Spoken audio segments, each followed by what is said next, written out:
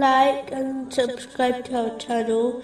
Leave your questions and feedback in the comments section. Enjoy the video.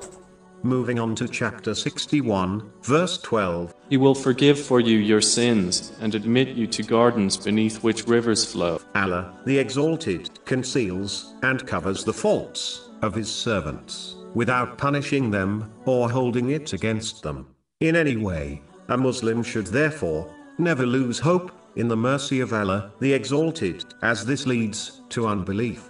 Chapter 12, verse 87. No one despairs of relief from Allah, except the disbelieving people. A Muslim should understand that the forgiveness of Allah, the Exalted, is unlimited, while their sins will always be limited. The limited can never overcome the unlimited. But it is important to note, this applies to the one who repents sincerely, not the one who continues sinning, believing that they will be forgiven.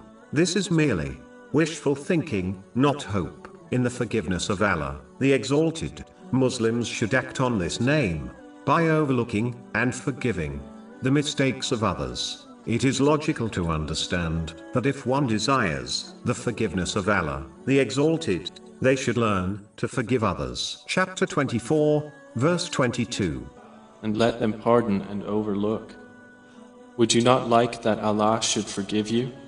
The thing to note is that one will only enter paradise through the mercy of Allah, the Exalted. This has been confirmed in a narration found in Sahih Bukhari, number 5673. This is because every righteous deed is only possible through the mercy of Allah, the Exalted, in the form of knowledge, inspiration, strength, and opportunity to do the deed. This understanding prevents one from adopting pride. Only an atom's worth of pride is required to enter hell, according to the narration found in Sahih Muslim, number 267.